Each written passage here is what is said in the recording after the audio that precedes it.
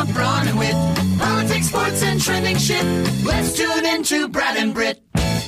It is the Brad and Britt cast for this day, and we're a threefer today. It's Brad and Britt, and all-around great guy, economist, professor, consultant, and we always give out the worst Jew in the world award occasionally. We've given it to Michael Cohen at times, Jared Kushner at times. Andrew gets best Jew in the world constantly. He owns the trophy. He owns the trophy. And we're so glad you're with us today. It's been a long time. Yeah, it has been. Glad to be here. Retired professor, actually. Oh, wow. Look at you. Sorry, this is just with politicians, you get to be Senator blank forever. You get to be Vice President blank forever. Why can't you be Professor Broad forever? Good point. I'm going to use that from now on. No apologies necessary. We're going to talk a little economy first here, and then we can just veer off into any gutter off the side of the alley that we want to. And you pointed out something yesterday. I saw you put a post up on this. And, we could start with any one of Trump's 8,000 lies on 8,000 subjects.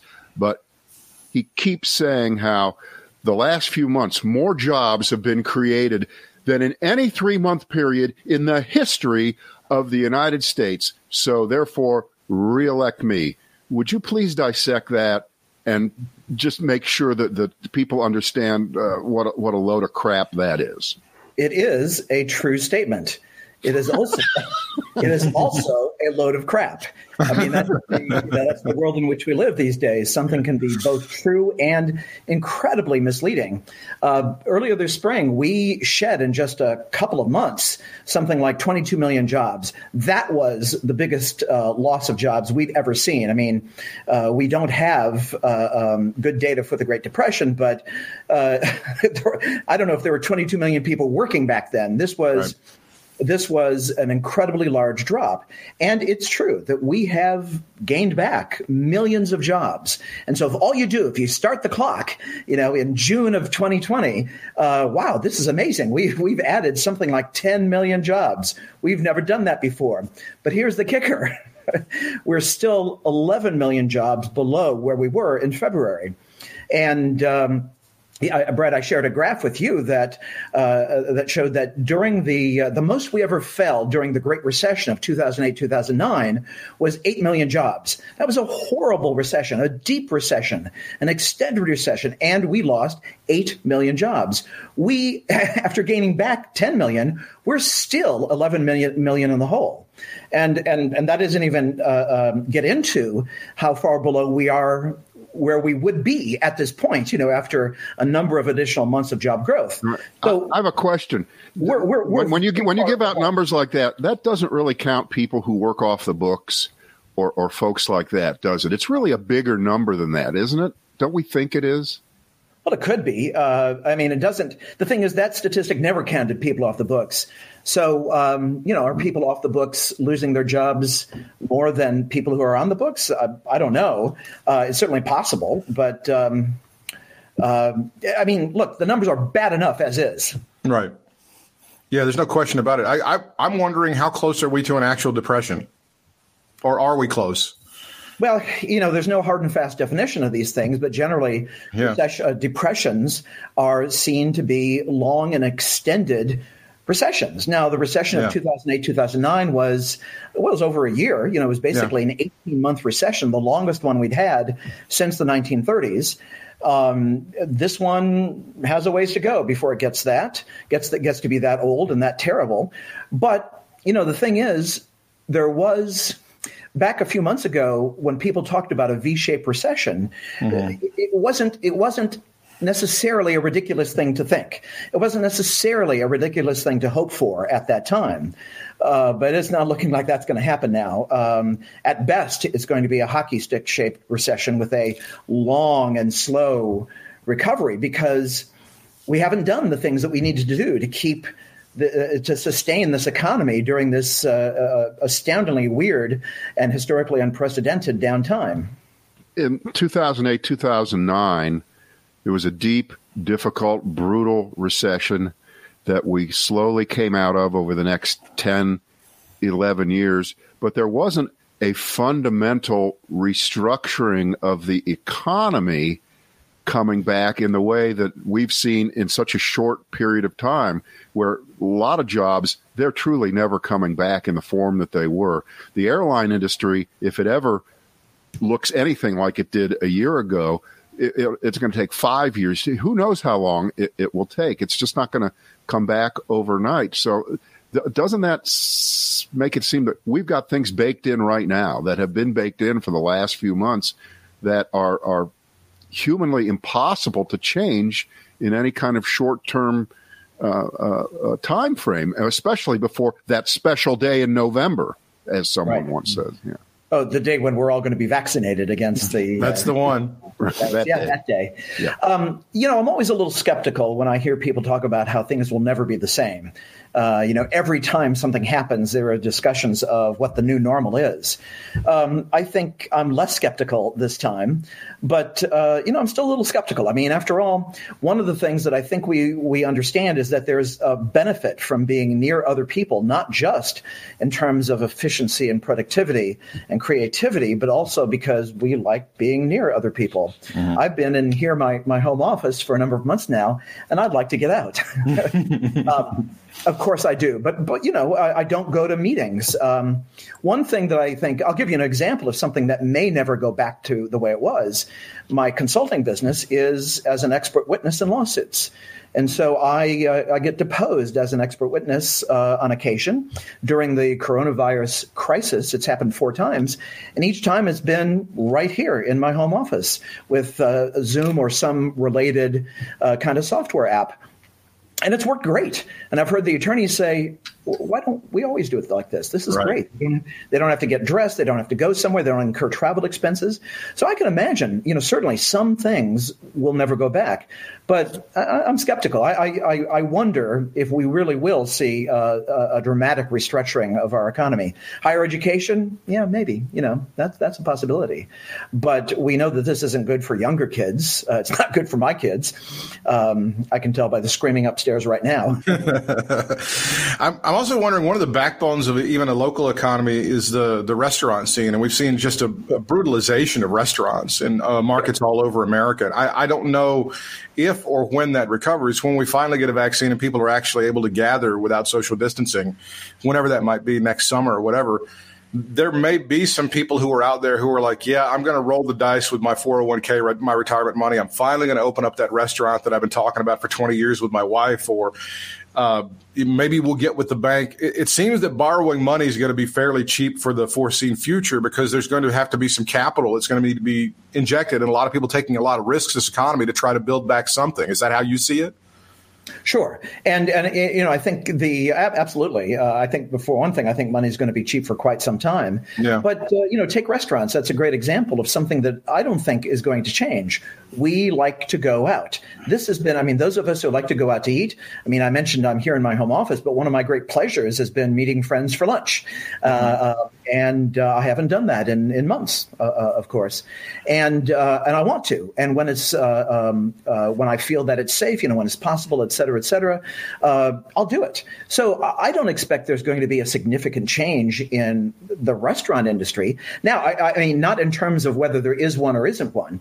I do think the players will change. We have not sustain this economy in a way that will allow many businesses to survive, and many of them are already going under. So I think that the identities, the names on the fronts of the buildings will change, but I think there will be restaurants again. It's just that people lose money, other people will come in. It won't be a smooth or pretty process, but it's not the way you want to have change in an economy. But that's an industry that I very much expect to come back because we all like doing it that way so much. Given that it was always a difficult industry anyway, it was always a difficult place to survive in any space anyway. Right. But now what we're seeing is that even the ones, the companies, the restaurants that have been successful, right, are some of them are going under. We've done a bad job of sustaining small businesses, and so this is what's going. And that's the thing that's going to turn this from a potentially, at one point, potentially V-shaped recession into what could be a very long slog, pulling out of the other end. I mean, if the employers aren't there when people feel safe and are ready to go back to work, well, then they're going to be unemployed for yet a different reason. Right.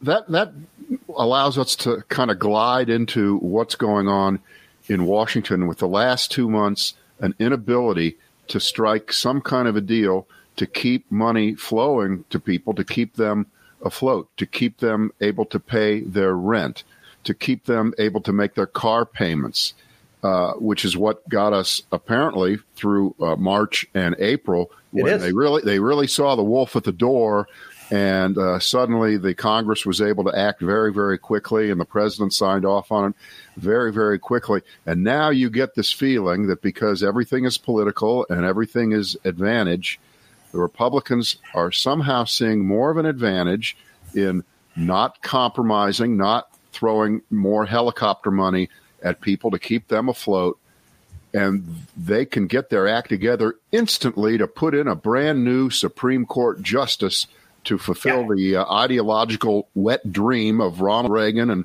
Jerry Falwell from 1980. They can do that instantly, but they cannot give on this kind of deal, which would help get us maybe to the end of the year, which Donald Trump doesn't care about the end of the year. He only cares about November 2nd or 3rd, and so do Republicans. And I think it's really cynical, and I'm sadly hoping that there really are millions and millions of people who are hurting badly enough that please don't give Donald Trump another chance at this. Please don't fall for the con again. Please. But I could be wrong.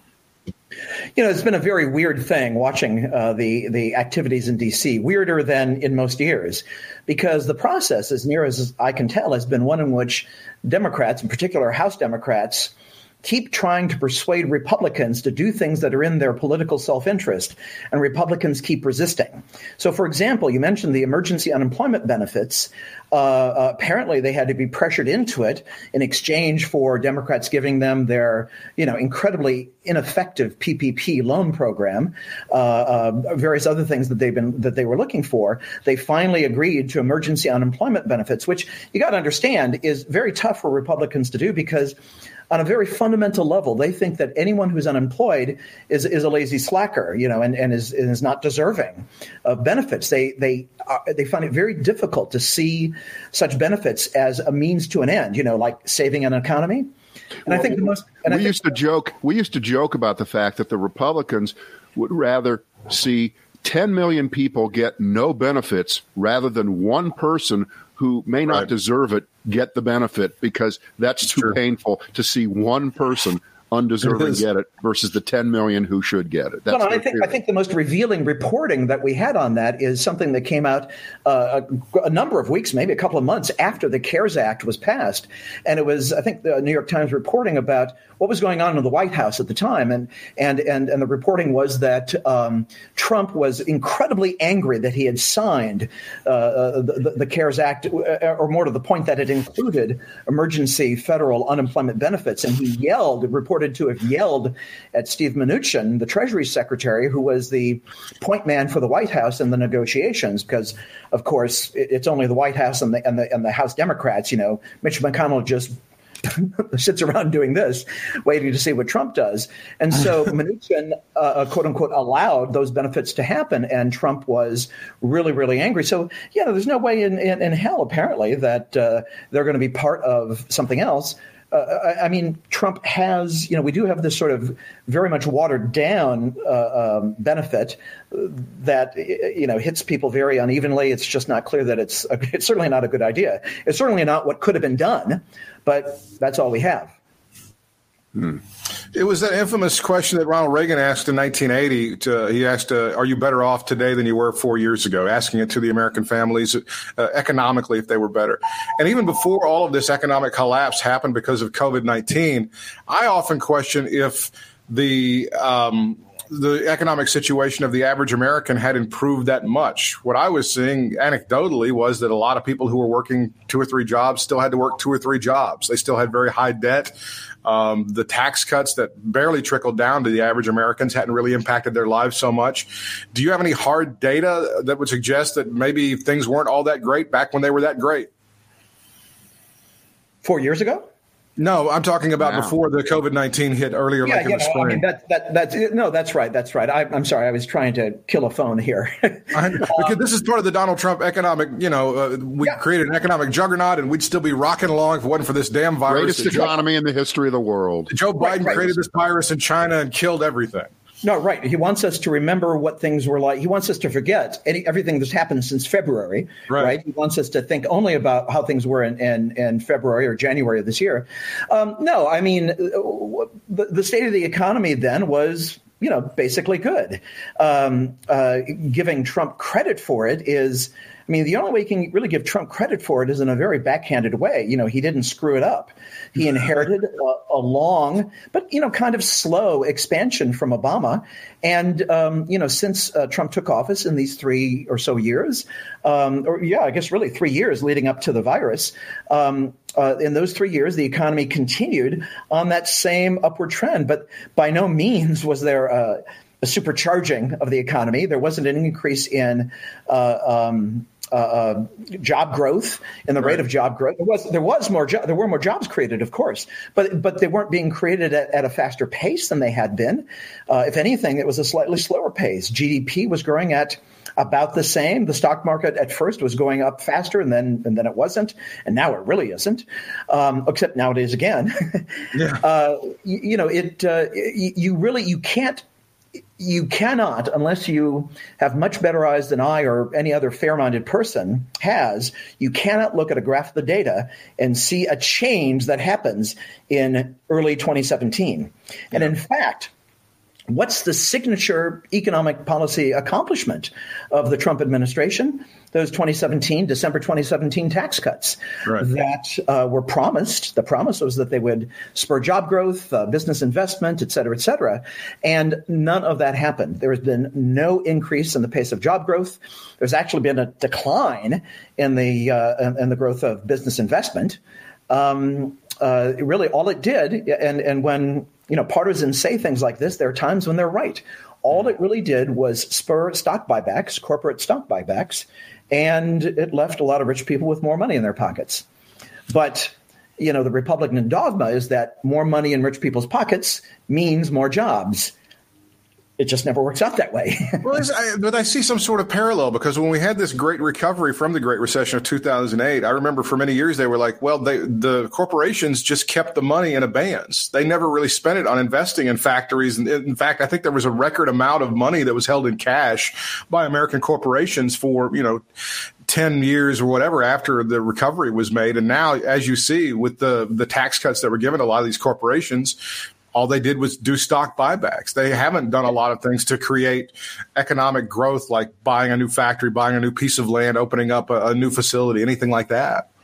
Yeah, and the thing to remember in that is that in economics, investment isn't putting money in a 401k. That's just sloshing money around. Investment is creating productive assets. Right. And you're exactly right. Corporate America has not been doing that. I mean, they have been doing it, just not in any particularly faster pace than they were. Right. One of the things that we saw during and it really wasn't a very good or fast recovery from the Great Recession. Mm-hmm. It was a slow slog. There's certainly blame to go around, mostly on the who party, but it was kind of a slow slog of a recovery.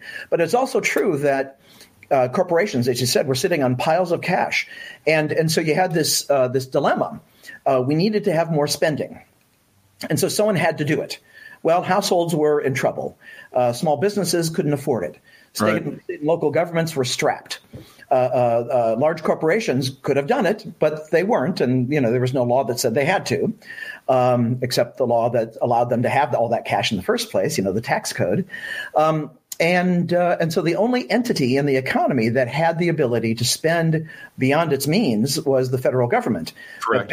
But back in the wake of the Great Recession, as you recall, we were in the throes of this mythology about the horrors of federal deficits. That was the era of Simpson Bowles. That was when even the inside the Beltway media joined with centrist Democrats and of course all Republicans to talk about how terrible debt was. Yeah. I think the media have begun to lose that bias, but we'll see. I think their eyes were finally opened by the 2017 Trump tax cuts, which piled on well over $1 trillion of debt for no discernible benefit to people other than the rich. Well, but you're discounting Trump's ability to go out and lie about it day after day, night after night, and talk about that fantastic tax cut that we got in 2017. Reelect me, and there's going to be more of that. It's going to be better. It's going to come back so fast you won't believe it. The world will be astounded. And again, back to what we started with a few minutes ago, Republicans are suddenly putting on their we shouldn't have bigger deficits pants, even though we're pushing 25 trillion probably by now, whatever it was. And 4 months ago, they were all in. But now they're feeling suddenly maybe not anymore. They're going back to whatever fake dogma that they pretend to have about deficit spending and the public debt. And it just looks like we're headed on a collision course here with reality. And we keep saying that, and the stock market keeps stabilizing, or every time it goes back, you see what's going on here. And Trump measures his success by that. And he goes out there, and we have people who show up at these rallies, and we should not, for anything, think that the people who show up to the rallies are the real Americans who are going to decide this election. They're already on Trump's team. I'm just guessing. He doesn't have to convince them. It's the boat parade people. The boat parade people are the ones who are going to decide this election. Those are the ones. But those aren't the stockholders of America. But Trump gets up there and brags about the stock, and they cheer. Yeah, they cheer. And it has almost nothing to do with them. And here's Trump, who equates the great economy with a 27,000 on the Dow stock market. Talk about the wide gap between Main Street and Wall Street, or as Joe Biden likes to say, Main Street and Park Avenue. He's using Park Avenue, not Wall Street. I thought he was using Scranton. Wall Street, Scranton. Right, Scranton, right. It works. Yeah, I mean, no one who knows anything, which obviously excludes our president, no one who knows anything sees the stock market as anything other than one of many indicators of the economy. I mean, it's an indicator. It's not a particularly good indicator. There's a joke among economists about how the stock market predicted 9 of the last 5 recessions. It goes up, it goes down. Shit happens. Yeah. But the other thing to remember is that, why is the stock market? It's worth saying something brief about why the stock market is doing fairly well. Part of it is that it's an expression of investors' confidence in owning these shares of these businesses for the future. Right. I think investors are saying in part that, well, we know that the coronavirus, as badly as it's been mismanaged by this administration, won't be with us forever. At some point, these corporations will return to making money. We'd like to have a share of that. That's one thing. Another thing is that with historically low interest rates, what else are you going to do with your money? And of course, the third thing is something that's kind of an inside baseball thing, which is that when you value businesses, the lower the interest rate, the bigger the value. It has to do with present discounted flows of future profits, and it's just arithmetic that when interest rates are low, business valuations are higher. So that gooses investors' willingness to invest in them now. So it is what it is. It's not nothing, but it really doesn't tell us much about the economy. When I think about, what's my go-to single indicator of what's going on in the economy, I think of jobs. I think of payroll employment. Right. GDP that can be skewed by a weird income distribution, and ours is weirder and weirder than it was, much weirder than it was 50 years ago. And so if the rich people all do really well and the rest of us don't, well, it can look like GDP is rising. Well, so job growth is really the best one, and job growth is the one that's in the tank, obviously. Have you done any work or thought about some of the changes in the way we measure our economy? Because my guess is that we're measuring the economy the same way we did 20 years ago, maybe 50 years ago. And like everything else, it changes. And I hope there isn't an originalist economist view of the way we measure things, the way we have to pretend that the Constitution was written in 1787, and we can't change that either. Can't we make some adjustments here that would make it more real for us to be able to really gauge what's going on? Well, like what? I mean, there are some things there are adjustments that are being made, but they're more along the lines of, for example, tax policy. In an economy that is increasingly driven by purchases of services rather than goods. It's always been a little crazy that goods have been taxed by sales tax, but services haven't. Mm-hmm. So there's been some movement to acknowledge that change, that reality. I think there have been some adjustments in how states tax driving. If cars are increasingly energy efficient or running without gasoline altogether, then maybe you need to do something other than a gas tax to fund roads. But in terms of basic measurement, we do the best we can in terms of, and when I say we, I mean economists, and really I mean government economists.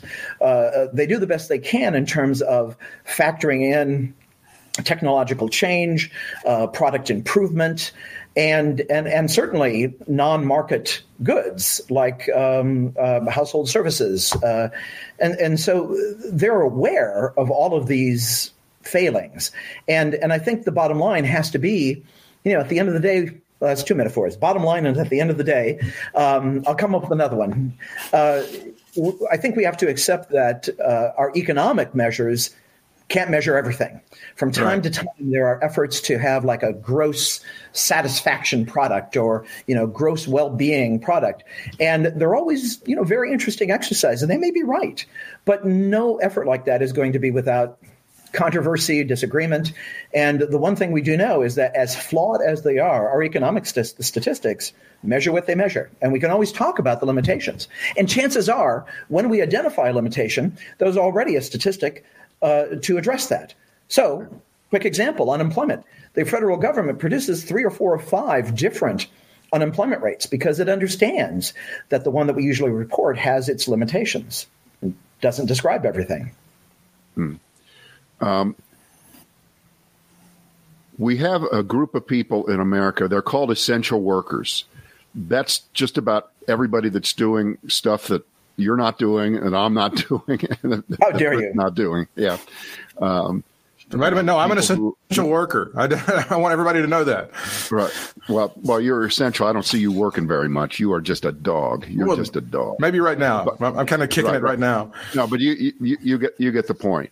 The people who work in grocery stores, the people who are doing all kinds of jobs that they don't make very much money in, that have to be done for the country to not completely collapse tomorrow. On the other side of this, are those folks going to get more respect than they get right now, or will we be right back to where we are? Oh, I expect we'll go right back to where we were. I mean, don't you? I think these people deserve respect, but they always did, and they never got it in the past. I mean, whether they were working in grocery stores or, city workers, there's a real class divide in the way this recession, or whatever it is, well, it's certainly a recession, but it's the weirdest one we've ever seen. But there's certainly a class divide in how this recession affects people. The unemployment rate, as it often is during a recession, is much higher for people without college education. It's much higher for blacks than for whites. It's the 2008-2009 recession was odd in that the unemployment rate was initially much higher for men than for women, because it was so focused on manufacturing and construction. I actually don't know how this one is affecting the sexes in that way. But this is why you'll sometimes see people talk about a K-shaped recovery, for people who are doing well, the people who are, well-educated, who can, I guess, work from their homes or have teleconferences and so on. The recovery is moving along rather well. But for those, that's the top of the K, of course. But for others, it's still not looking good at all. And these are not just, you mentioned essential workers, but there are a lot of people who have just been restaurant workers, for example, people who have been thrown out of jobs because either governments have banned people from patronizing their businesses, or people don't want to because they're scared. I think to answer your question, Brad, what will happen to some of the essential workers, or those folks who have been keeping us afloat during this time, is they'll throw them a bone. They'll raise the minimum wage by 75 cents, and they'll graduate it over 3 years, so that it will have the most minimal impact of all time. And they'll say, "Look, we took care of those workers." I think that, honestly, and I hate to be cynical like that, but I believe that's, and then they'll pat themselves on the back for taking care of the American workers. I think you're wrong. I think you're wrong. Okay. I think you're wrong for a very disturbing reason. You're such an idealist. The only way the minimum wage will be raised is if Democrats have some power in Washington. The one thing that we know is that even though strong majorities of Americans want to see the minimum wage increased, even a slim majority of Republicans want to see the minimum wage increased. The percentage of Republican senators and Republican congressmen who want it raised is, let's see, checks notes, 0. There's no, and the reason is, as near as we can tell, because in recent years there have been some surveys of the political views of the very rich, and it just so happens the very rich, they're not just very different from you and I, they also have very different policy views. And one of the things they hate is increasing the minimum wage. And so Republican politicians, at least in D.C., are moving very much in lockstep with the wishes of their rich donors. You look at their positions, especially in economic policy, they tend to match not what the voters want, even Republican rank and file voters, but they tend to match what the rich donors want. And so I don't think they're going to raise the minimum wage even as a sop, if they have anything to say about it. So in this world, if the people who call themselves Republicans out there in America are 50% plus 1, that's actually 0. Right? Is that how that works? It doesn't count. It's an electoral college, Brad. We're looking at the electoral college, and the electoral college doesn't want us to raise the minimum wage, apparently. Right. Oh, and obviously each house has the ability to block anything done by the other house. The reason everything's moving so quickly with Ginsburg and all the judges. What has the Senate accomplished? Lots and lots of judges approved after slow walking virtually every nomination made during the Obama administration. They can do that because they don't have to have the House's agreement. Anything that involves, actual legislation, involves certainly spending and appropriations and taxes, has to be approved by both. And so long as there is a divided leadership on Capitol Hill, nothing's going to happen. Right. Did either of you guys catch any of the debate last night between Cal Cunningham and Thom Tillis? I heard highlights. Right. They do their best to kind of hide that it was going on. It was in our area. It was on WGHP for 1 hour. And it was kind of amateur hour in terms of the way it was presented. I mean, they gave each guy 30 seconds to answer, and then the other guy had 15 seconds to come back. It was just horrible. But the question I'm asking is, the Democrat, Cal Cunningham, is definitely reading from the playbook of, I'm not going to make this about Donald Trump. I'm going to make it about Thom Tillis. I'm going to go straight at him. and I'm going to leave Trump out of it. And I guess that's going on all over the country in these similar Senate races, probably in Colorado, but maybe not. Maybe other people are trying to tie that Republican senator straight to Trump. Is that a smart move, is to just go with the next judge that Trump appoints is probably going to take away your health care, the right of women to choose an abortion and all these things? Or should Donald Trump be more of the focus? I think there should be more of a balance, because I heard the wheels going in Cunningham's head. Don't say Trump. Don't say the word Trump. And again, I'm not a political consultant, but that's just what I read. But maybe Trump has a high enough approval rating in North Carolina that he thinks he can pull what Roy Cooper did 4 years ago. Trump won the state. Mm-hmm. But Pat McCrory was so damn unpopular that he was able to take him out. And obviously people split their ticket there. They didn't all vote Republican or all vote Democrat. What do you think, Andrew? I, too, am not a political analyst, but I will note that currently Tillis is running behind Trump in North Carolina. Tying him to Trump, I would think it has the potential to improve his numbers. And I suspect the Cunningham campaign just doesn't want to do that. Right now, I saw this great piece in Vox just this morning, about that broke down the race between, or I should say among, three regions in North Carolina, not east versus west versus central, but urban versus rural versus suburban. Right. Urban North Carolina is very blue. Rural North Carolina is deep red. And the battleground in recent years has been the suburbs.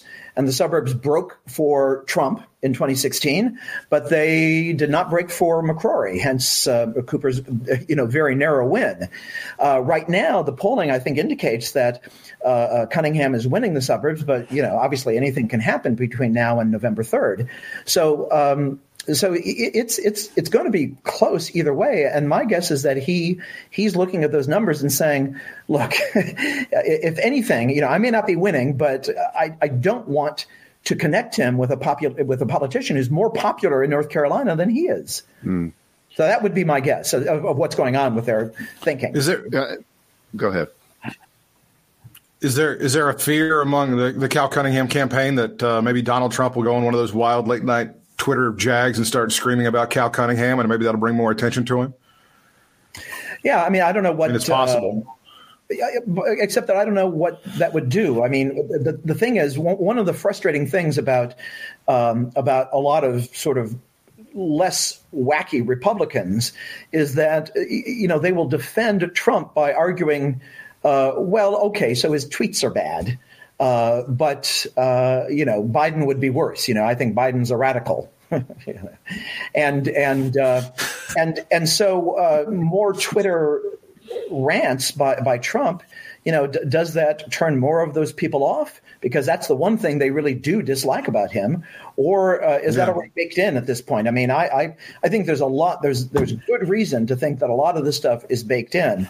I personally don't see how anyone could be indifferent or undecided between Trump and Biden. But, Speaking of baked in, because of early voting, and in this state in particular, because of early mail-in voting, we don't have in-person, I think, till the 17th of October, something like that.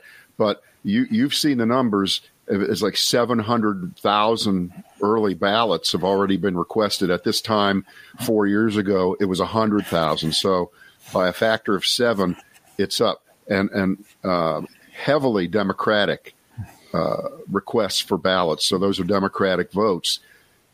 I think that's a huge disadvantage for Trump. It's a huge disadvantage for Tom Tillis, because on Election Day, you can't assume whatever the average number was going to be, that it's going to be sunny and 65 degrees and it's going to be a wonderful day and they'll make up the difference on that day. I think this is a huge disadvantage for them. So, again, like you said at the beginning, Trump can be right and full of shit at the same time, which is that, mail-in voting and we'll never elect another Republican again. That's not quite true. But in this case, it could turn out to be in this state, because, I was actually kind of proud that for once North Carolina wasn't in the middle of some ranking of the 50 state. We're always in the middle. We're always number 36. But we were number one as being the first state to send out mail-in ballots, which is a pretty cool thing. And and the other thing that we can be proud of in the state is that we're doing something about partisan gerrymandering. You know, the federal courts have, or rather, the Supreme Court has said that federal courts cannot do anything about that. You know, your guys are on your own, and so a lot of states are just, you know, like Wisconsin with a very conservative state Supreme Court. They have, you know, an extremely and bizarrely gerrymandered state map. North Carolina won't, and so all I care about is a fair map. I mean, I know that I probably should support sticking it to the Republicans after these 10 years, but I really just want a fair map. And frankly, I think that's where North Carolina is headed. That's another good thing. Another reason why we're not just another Southern state. We're a little bit different. We're going to miss Mark Walker, aren't we? We're going to miss him so badly. We're so sorry he needs to spend more time with his family. There's a guy that said, my God, they actually drew the map more fairly. I can't win anymore. See you later. I mean, I'm going to go do color for the Dallas Cowboys or something, whatever they do after they retire. I presume this violates some sort of Brad and Britt rule, but I will defend Mark Walker in one sentence. No. Dr. Broad. I will say that I thought he was gone already, but But other than that, you know, the way the Republican NCGA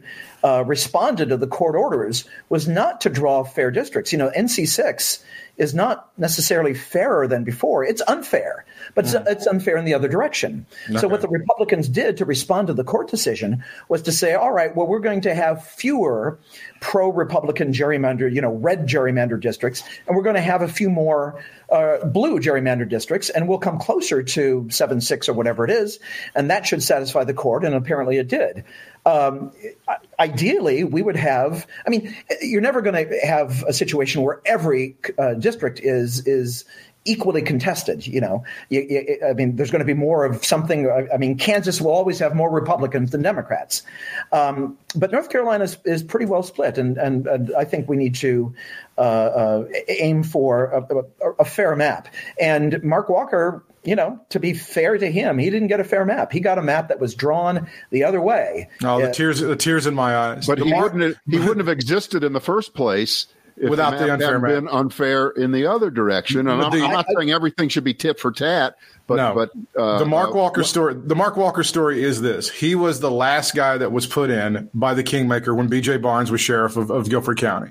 That was the guy. If B.J. Barnes touched you at a certain point, then you went on to do whatever you went on to do. And then B.J. Barnes was voted out, and then he's done now. His power to uphold somebody and prop him up is gone. And Mark Walker is not able to be propped up anymore, and so now he's gone. That's the story. I don't think you heard me say anything nice about Mark Walker. No, I have no pity for him. That's the state. This is going to be kind of fearful for me because I don't want Brad's eye to start twitching like he's giving out Morse code. But can we address this whole situation about these great Reddit theories about how China sent this virus over to kill the United States economy so they can have the greatest economy in the world? Can we attack those bona facie? Because China needs us to buy their shit, don't they? Is that one of the things? I mean, I'm not like a great economic mind like yourself, Dr. Broad or Larry Kudlow or Mnuchin or any of these economic geniuses. But isn't it fair to say that China needs us to buy their shit, and when we're not buying their shit, it gums up the entire works, if I may use, you know, high stilted economic language? Yeah, definitely. I mean, China was. I don't think China cares as much about the rankings as we do. China was going to pass us soon anyway.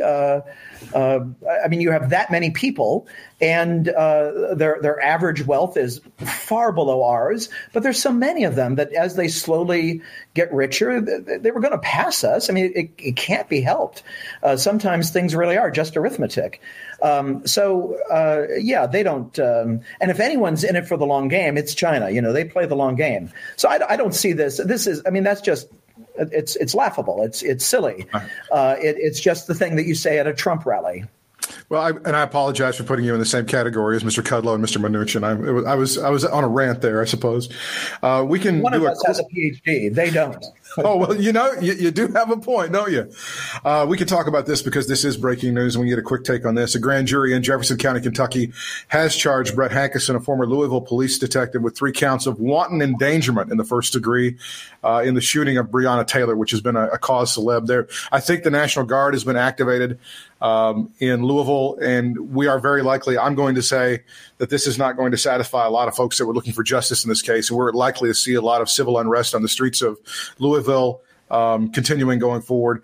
Obviously, our hearts go out, and we hope that everyone is safe. We don't like the destruction of property, et cetera, et cetera. People will have the right to protest, and I certainly hope that they take advantage of that. But I want to know how those images might benefit Donald Trump with his law and order campaign that he's going hard and heavy on. Either one of you. Well, yeah, again, not a political analyst, but I mean, one thing we know is that, and this isn't just Trump. Trump has, I don't know if he's perfected it. We'll know like a week after November 3rd whether it worked. I hope a week after November 3rd. But Republican campaigns have for a number of cycles depended on fear. What do we see in 2012? The propaganda arm of the Republican Party, Fox News, talked about Ebola. What do we see in that was 2014. Then in 2018, it was the caravan of people approaching the border. So there's generally there's something that they use to instill fear. Because, by the way, you're probably aware, there have been studies of voting behavior and psychological studies that or I should say by psychologists that show that when people are asked about issues and then asked about issues after having seen really scary material, they tend to vote more conservative. There's something about voting conservative that affects the lizard brain, that the fight or flight or the something. There's something deep about voting Republican, and it's not rational. It is a lot of it, not all of it, but there's an element of it that's fear. So they clearly see this as a useful tool. Of course, he's going to be talking about that. He hasn't said anything about the reasons for the violence, or I'm sorry, the protests. He hasn't said anything about police violence and police murders of innocent people. I mean, what does he do? He applauds the beating of journalists. I mean, the asshole in chief does what he does. But stoking fear is his maybe only big tool left. That may be all he really has. Well, the polling up there in Wisconsin, which would be kind of ground zero for it being more of a local story than anywhere else, Wisconsin, because of Kenosha, Joe Biden is still ahead on law and order.